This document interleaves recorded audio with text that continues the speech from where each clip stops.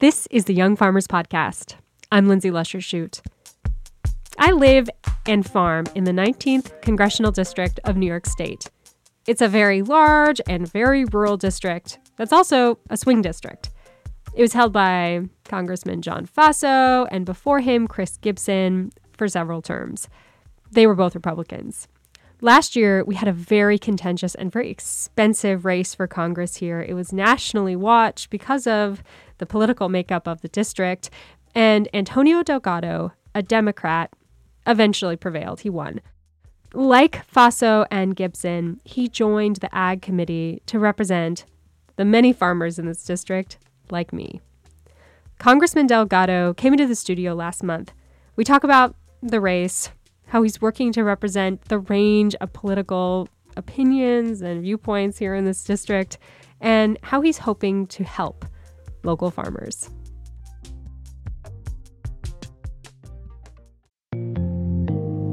Hi, I'm Emily from Three Springs Farm in Oaks, Oklahoma.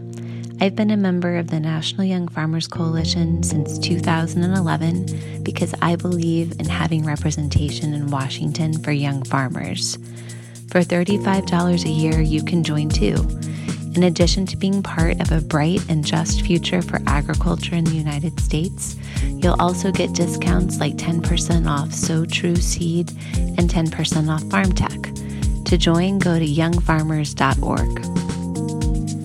Today, I'm very pleased to have my own member of Congress, Antonio Delgado. Thank you for having me. Thanks so much for being here and being on the program. Okay, so the first question I wanted to ask you is, you ran an incredibly tough race here, right, in the Hudson Valley in the New York 19.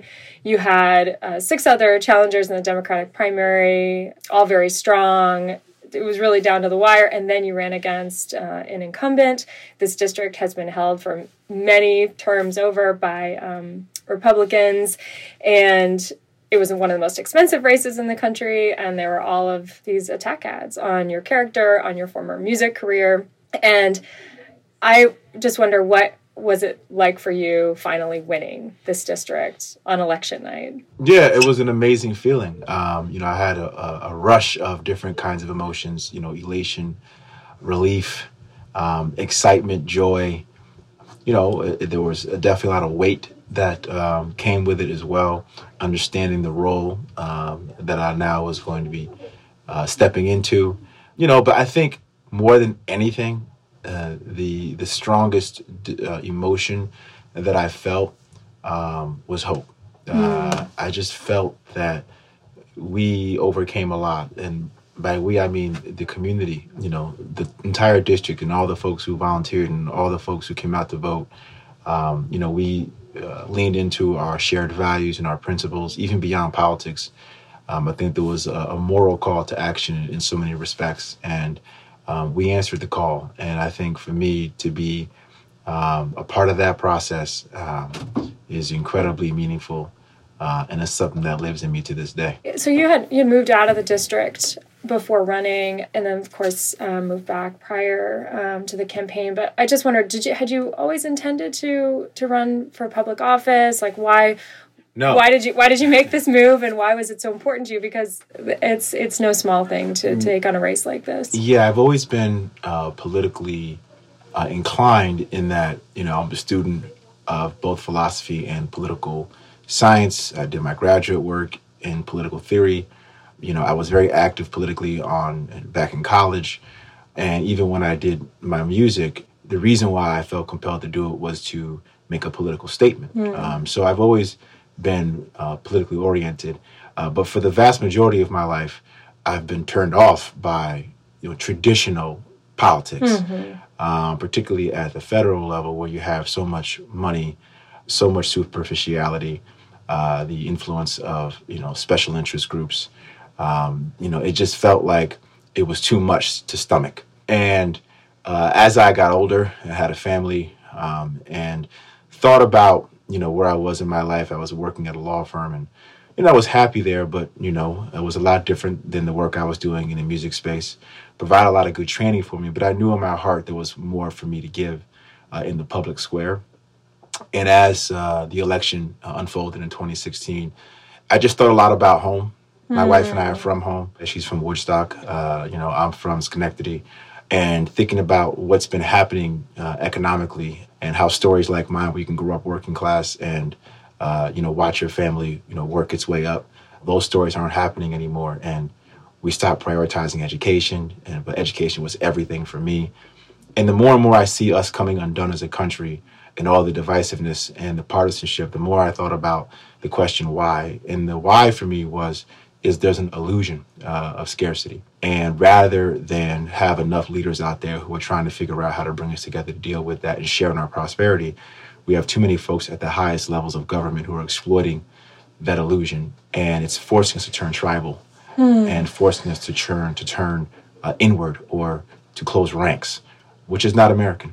And as somebody who I think is, in essence, the product of our American values and dreams, I have an obligation to step up and do right by the path that was laid by those who came before me. So that's it. I mean, that was the thing that kind of motivated me with all the warts that come with this process. And there are a lot of them. I think at core, it's a very important job.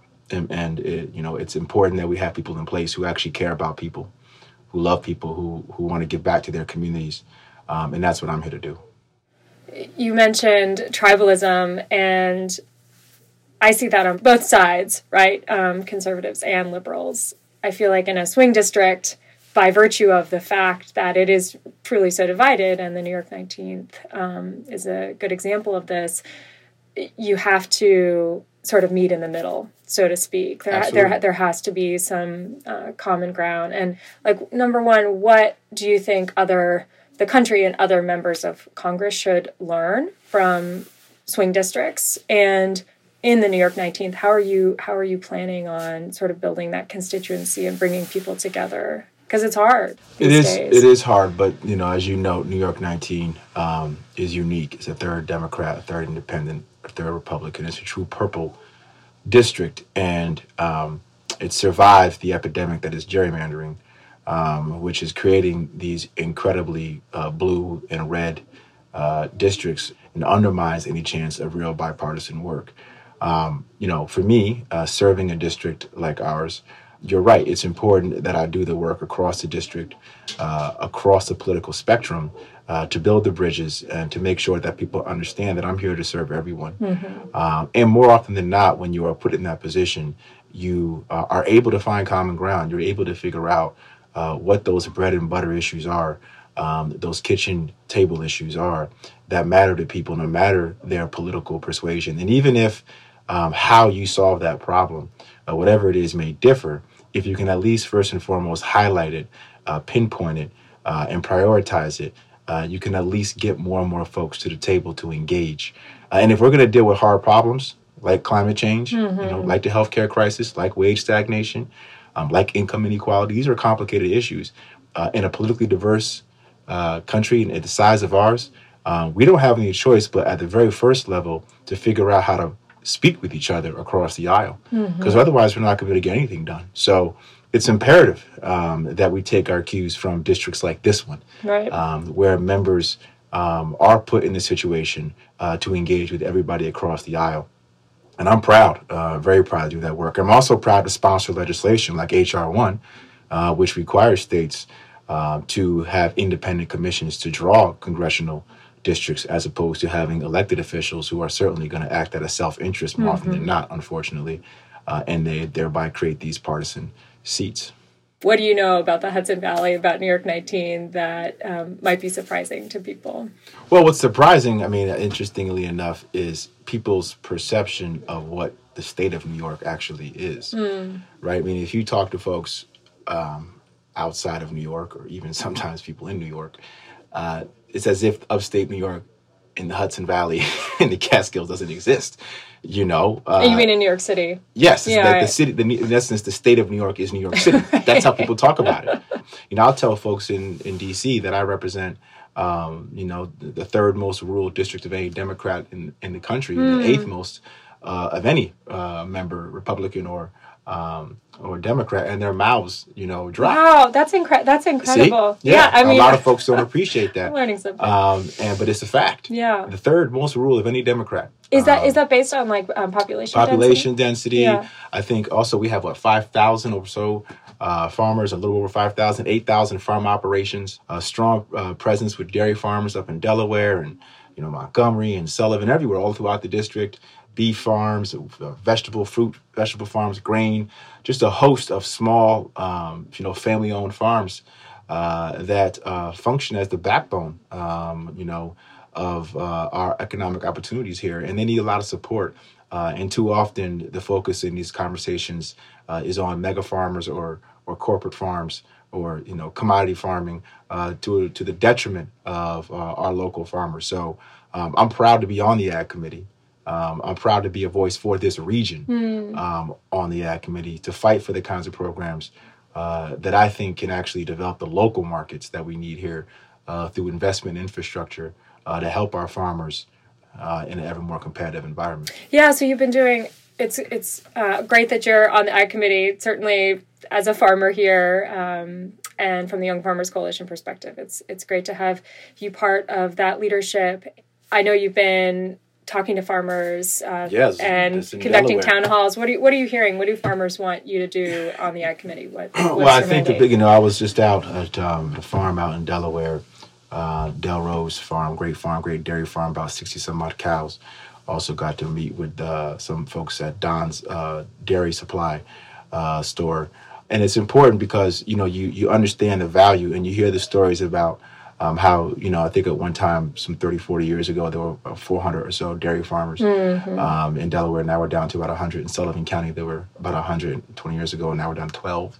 Wow. Right? And so there's a real hit that's happening. And a lot of the impact is because of the consolidation and the monopolization of the ag space to the detriment of local, small-oriented farms. And so the need is to figure out how do we create a more regionally based, locally based infrastructure and marketplace, whether it's with farm hubs, whether it's investment with on-site production and processing. It's going to take that kind of incentivization and investment to help build out these farmers and make sure they have access to that big apple down the way where you have tons of unmet demand for organic and locally grown food that we can't tap into because we don't have the local infrastructure. So I think what I'm hearing from a lot of them is we just need more support, not handouts, but just to focus on how we actually can spur economic growth. Even something as basic as rural broadband is critically important for our farmers from a technological standpoint.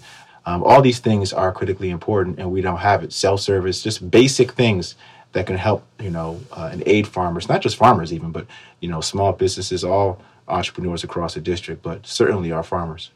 Yeah, so I guess Secretary Perdue is going to be giving testimony or speaking in front of the Agriculture Committee at the end of this month.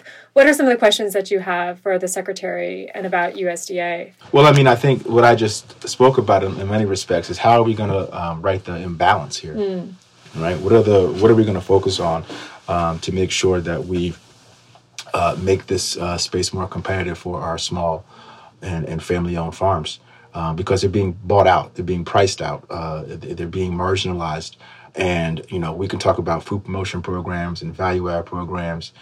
We could talk about farmers market programs. All these are critical, but what are we doing by way of infrastructure to really help make sure that our farmers have access to the markets? I think that, to me, is the focus, and I would like to just hear what ideas are being generated, what types of grant programs, even in the climate change space, how are we going to incentivize farmers through things like carbon sequestration or carbon capturing with real grants, and not just burden them economically, but also, but actually spur them to invest in these products or in these techniques for the benefit of our climate, but also for the benefit of their own endeavor. So it's thinking outside the box, it's diversifying. And by diversifying, I don't mean telling a farmer you have to go be a wedding planner to get by. I mean telling a farmer That's probably wise. No, but I actually heard a farmer tell me this recently. Really? Yes, they have to go off and figure out how to do something. They want to be farmers. That's what they want to do. Events on your they want to farm. Right. Yeah, that's what they want to do. So this idea of telling them, just be more diverse. Now, by diversification, I mean thinking about the ways in which we, in Congress and the Department of Ag, can think about the diverse ways in which we can help farmers in need across the country. The conversation around the Green New Deal, I'm wondering, is that something that like the freshman class and all of the Democrats are sort of working together in the House to think about like working together on climate change? How is agriculture going to be represented in that conversation? Or I'm just wondering sort of how that's all coming together, because it's clearly a huge opportunity, but also is a concern on some level for the agricultural community. Yeah, and that's why I've chosen, to focus just on the things that I think could be productive in terms of bringing folks together and a to-do list, whether it's investment in green jobs, asking the Department of Energy to do a study on green jobs, and not just renewable energy, not just wind, solar, geothermal, but, energy efficiency technology. We're getting lapped in this space by Western Europe. We're thinking about water infrastructure, or as I note, technologies around carbon capture and carbon sequestration to help empower our farmers with real economic incentivization. It's really thinking through critically how we invest in these jobs and then train the workers, whether it's through pilot programs at community colleges or whether it's just through workforce development programs, but real training to allow folks to make the transition. I think a lot of the conversation on the question of climate change, unfortunately, has become incredibly partisan. And we throw labels around and we throw phrases around, and those phrases ultimately end up becoming standalones for a conversation. I much rather, keep myself separate and apart from that and focus on actual specific policy like making sure we stop propping up the fossil fuel industry with tax credits and subsidies and actually shift it over to renewable energy. Policies like no more fracking. Policies like actually building out renewable energy infrastructure as opposed to focusing on natural gas infrastructure. Like these types of concrete policy agenda items that I think will keep us out of sort of partisan fueled dialogue that seems to sort of dominate this conversation, unfortunately. So, yes, I'm a member of the freshman class, proud member of the freshman class. Before I am any of that, I'm representative of New York 19. Right. And I care about how I can bring folks together here for the purpose of dealing with the climate change crisis. Yeah, how do you think in a swing district to bring, to sort of break those partisan divides, talking about climate change, how do you think that conversation needs to change? I mean, is it specific? I mean, as you said, specifics. Like, let's just talk about the specifics, not about. I think saying what are you going to legislatively accomplish? I put it like this: I'm into to-do lists. There's things that we can sort of dream up, right? Which are always useful, right? But at the end of the day, what are the concrete steps? What are the policy things that we can pursue, the policy agenda items that we can tangibly, concretely measure to actually get to what we want to get, whether it's reducing carbon emissions, whether it's empowering, a green economy with real green jobs. What are those steps? And then once you have a sense of what can happen in that space from a concrete level, you can bring folks together across the aisle to have that conversation. And there's going to be disputes about how to actually go about doing it. But right now, we're just talking past each other. While I appreciate the spirit and the desire to want to, push the envelope, I think it's very important that we ground ourselves in some concrete pieces of legislation or policy items to make sure that we can have a debate that is grounded in substance, as opposed to, listen, with social media, with news what it is today, they're not inclined to cover this issue in a way that is going to lend itself to robust, fact-based, evidence-based debate. They're just going to run to the headlines. They're going to run to the noise. Right. And any sort of controversial piece of anything is going to be, elevated to the top of the conversation at the expense of real, true dialogue. And this crisis is too important to let it be overwhelmed in that fashion. So one of the issues that you ran on is healthcare, and that is a significant issue for farmers. Farming is one of the most dangerous careers that one can pursue, face injuries on the farm, and even just like day to day, just being able to afford it. And we have farmers, who are, going to the emergency room still instead of being able to, access regular care, or they're still not signing up for health insurance. They'd rather pay a tax penalty.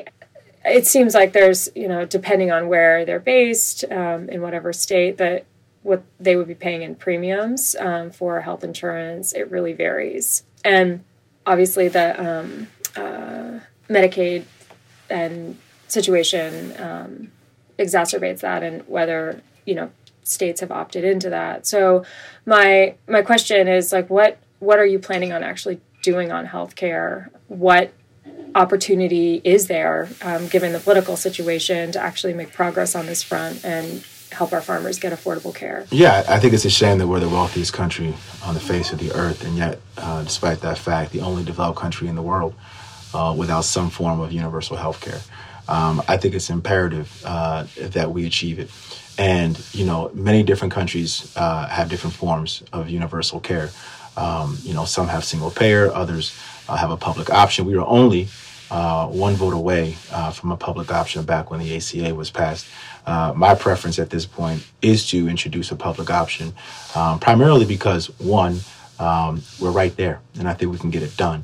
Two, it doesn't completely overhaul 1/6 of our economy, but what it does do is introduce a public competitor into the private insurance marketplace, which right now has a monopoly on the healthcare system unless you qualify for Medicaid or Medicare.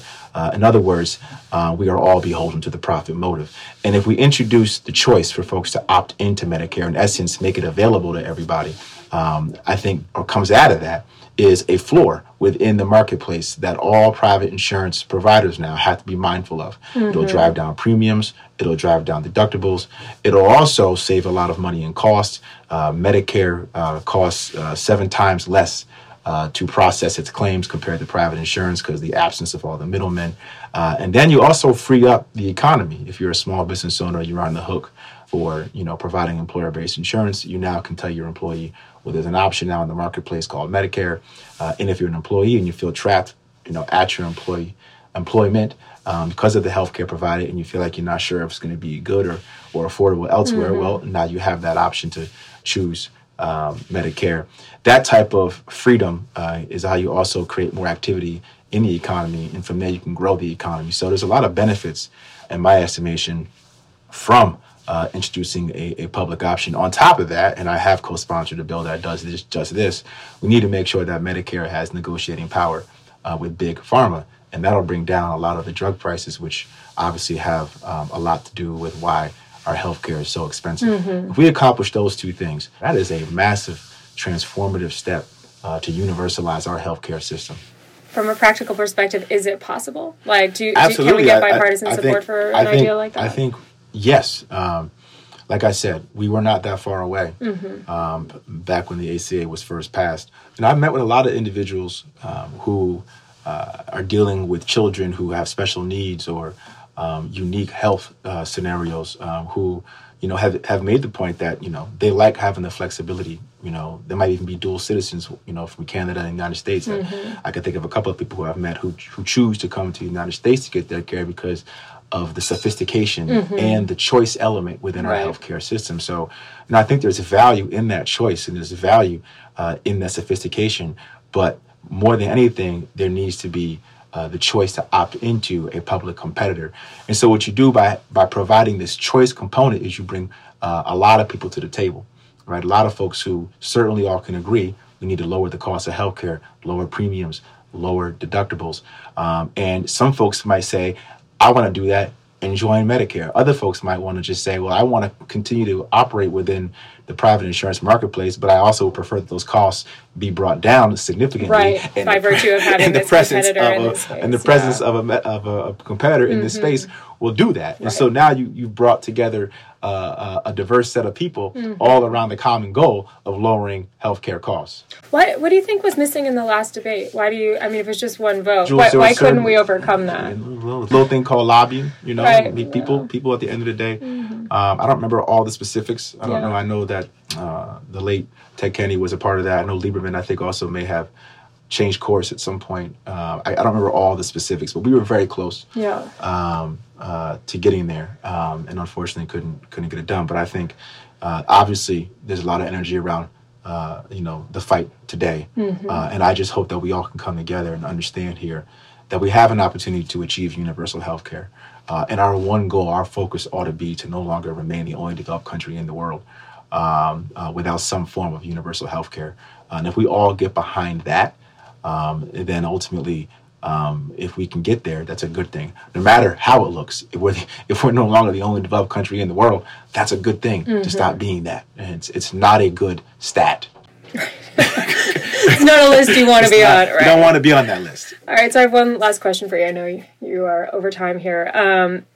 We have young people all over the country, young farmers who their stories are really valuable, and I think they need to feel empowered to elevate their voices. And I also, feel like they need help, right? They need help from the Agriculture Committee and their members of Congress.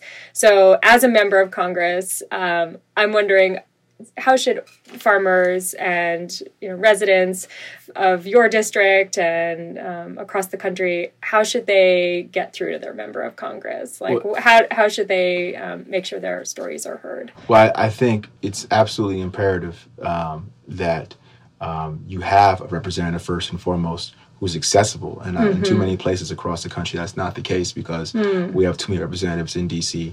Who've walled themselves off from the very community that put them there in the first place. I make it a point to be as accessible as anybody can be, with the number of town halls we're doing, with the number of offices we're opening up in district, up to 5, I think, by when it's all said and done, hopefully. The transparency on our website, I think that's very important. And then connecting with the community on the ground through an advisory council, right? So we're putting together an agriculture advisory council. I'm sure you're aware of that, right? In the same vein, we're doing that with veterans, we're doing that with small business. So it's building that bridge from the ground up, and as opposed to from top down, and staying engaged and with the community. I think the more and more there is that kind of synergy and constant communication, the better off. I can't do my job as well as I want to do it in the absence of that kind of communication. I take the ideas that I learned from the young farmers. I can, we sit down in a meeting, we go through all the funds that have been appropriated or have been authorized under the Farm Bill, and I can understand, okay, well, here's why this authorization would mean so much for young farmers, or this is why this particular program, we really need the funds to be appropriated here. I need to hear that from the farmers to know, okay, I need to really be a loud voice on this when it comes up on the Ag Committee. And the more I am armed with information to do that, the better off I can be as an advocate for farmers. And that's, to me, the utmost important thing to do. I see myself as an extension of the community. And the only way that I can truly be an extension is to literally build that bridge. I mean, clearly some of the onus is on the member to be open to that communication. You would encourage our young farmers to just walk into an office. Oh, absolutely. Write a letter. Get on the phone. I mean, yes. I see what. Do you want us to tag you on social media? Yes, tag me. Call our offices. How should people get through? Email us. Visit our offices. We have one in Kingston. We have one in Delhi. We're just opening one up in Oneonta, Otsego County. We're looking at space in Columbia County, space in Sullivan County. So, we are going to be everywhere, having mobile offices as well. Right. So, we're there. And you can find us on our social media. You can find us, Rep. Antonio Delgado. You can find us on our website. We're going to be doing town halls. So we're working. And I would encourage all young farmers, all young people to stay engaged and, make sure that where you can participate, you seize upon that opportunity. Thank you so much for being here. Thanks. Joining first member of Congress in our... I'm happy to be the first. COSI podcast studio. Thank you so much. Thanks for having us. Thank you, Congressman Delgado, for joining us here at Radio Kingston. Jessica Manley is here with me today, and we're going to talk about our impressions of this interview. Lindsay and Jessica here live in the studio together in person. So fun. It is really fun. It's fun to be here together. And we just wanted to chat a little bit, check in about the Delgado interview. My understanding of the Delgado interview is there was a bit of a drama behind the scenes, technical. So much drama. So much drama where... It almost didn't happen. It almost wasn't available. It almost wasn't available. Yeah. What happened? There was a problem with the soundboard, and when we played back the sound, we sounded like robots. Oh, no. Full on terrifying robots. But Congressman Delgado's wonderful staffer, Laura Epstein, brought an iPhone and just like plopped it down in the middle of our conversation and hit record. And I think just so beautiful audio. and the audio worked and we were able to use it. But anyways, that's why this episode sounds a little bit weird, not as good, but it's fine. What was it like having him here? What was it like? It was great. It was really nice. I mean, having in-person interviews is always so much nicer than doing them over the phone or over the computer or whatever. Because this was just our they're like, you miss things, right? It's just like not as, the conversation's like a tiny bit stilted because you can't see people's faces. Like you're missing, how they're communicating fully. He was our first in-person interview. There haven't been very many that we've done in person. Most are online. And starting with our member of Congress, it was a big... Yeah, we went big. big. In listening to your interview with him, I really was struck by first what he was saying about how he hadn't been really drawn to politics. I mean, he'd been a student of political science, but hadn't originally wanted to get into politics, but just felt this call to be somebody who really served people and was acting out of a place of like loving people and wanting to represent them. And that really resonated with me, but also the conversation about finding a way to meet in the middle when you're representing this purple district and it's such a divide between rural constituents and people that used to live in New York City, and trying to find a way that you can build these bridges and meet in the middle. And I was thinking about our work at the coalition and how we're also often trying to find that way to represent everybody and stay big tent. And I was wondering if you just could like talk a little bit about that. Like, how do you find the balance between representing everyone, staying big tent, but then also working on certain issues that kind of require you to take a side, like climate change, for example? It's a tricky thing, I think, as a representative, but also in the work that we do. Thoughts on that? Well, I think Delgado's right in that he's focused on issues, very specific work. Like he clearly is back, not fully on board with the Green New Deal, right? And wants to like have a little bit of distance, from that proposal. I mean, I think in part it's like he's not fully in control of the messaging, right? It's like not his thing. But I also think in a district like this one, that Green New Deal, it can be very divisive, right? And people hear it in very different ways. But the way sort of you get around that is being super specific about what you're talking about. So it's harder for people to attach their own ideas, positive or negative, to the thing. And it's really about the issues and it's about the to-do list. In my mind, that's critical. We're talking about specific things in the same way people talk about like industrial agriculture, like these blanket statements, right? And that is like a rallying cry for some people, and that's very hurtful and difficult for others. But amongst those two groups, maybe we'll say liberals and conservatives, or Republicans or Democrats, or rural people and city people, whatever it is, it's like sometimes those big ideas, although I think the country right now is called to big ideas, but if you can sometimes just focus on the smaller things where there is agreement and consensus and get those things done, then you start to build a coalition, I think, that can really think bigger. And that's certainly what we've done at Young Farmers Coalition, is really just like base everything in economics and values and specificity. And, even I think some of the things that we have pushed on, such as like racial equity issues that I think can be certainly more divisive or just not fully understood by our entire organization and membership, we're able to like bring fact and specificity around those ideas in a way that I think people can come together around. So obviously we're here in his district. He is our representative and we're thinking about these kind of local issues. But just kind of thinking big picture about your conversation with him, like what did you feel were some of the lessons from your conversation with him that are like most applicable to our broader listenership and agriculture across the country? I mean, I think number one, we need to be having these conversations with every single member of Congress and folks on the Ag Committee. We need to really ask them what they're going to get done, and push them to understand the issues facing small and beginning farmers. Because if we're not at the table, then they're going to hear something else, right? They're going to have other policy proposals put in front of them. So I think a call for accountability and transparency and conversation and dialogue with members of the Ag Committee is critical.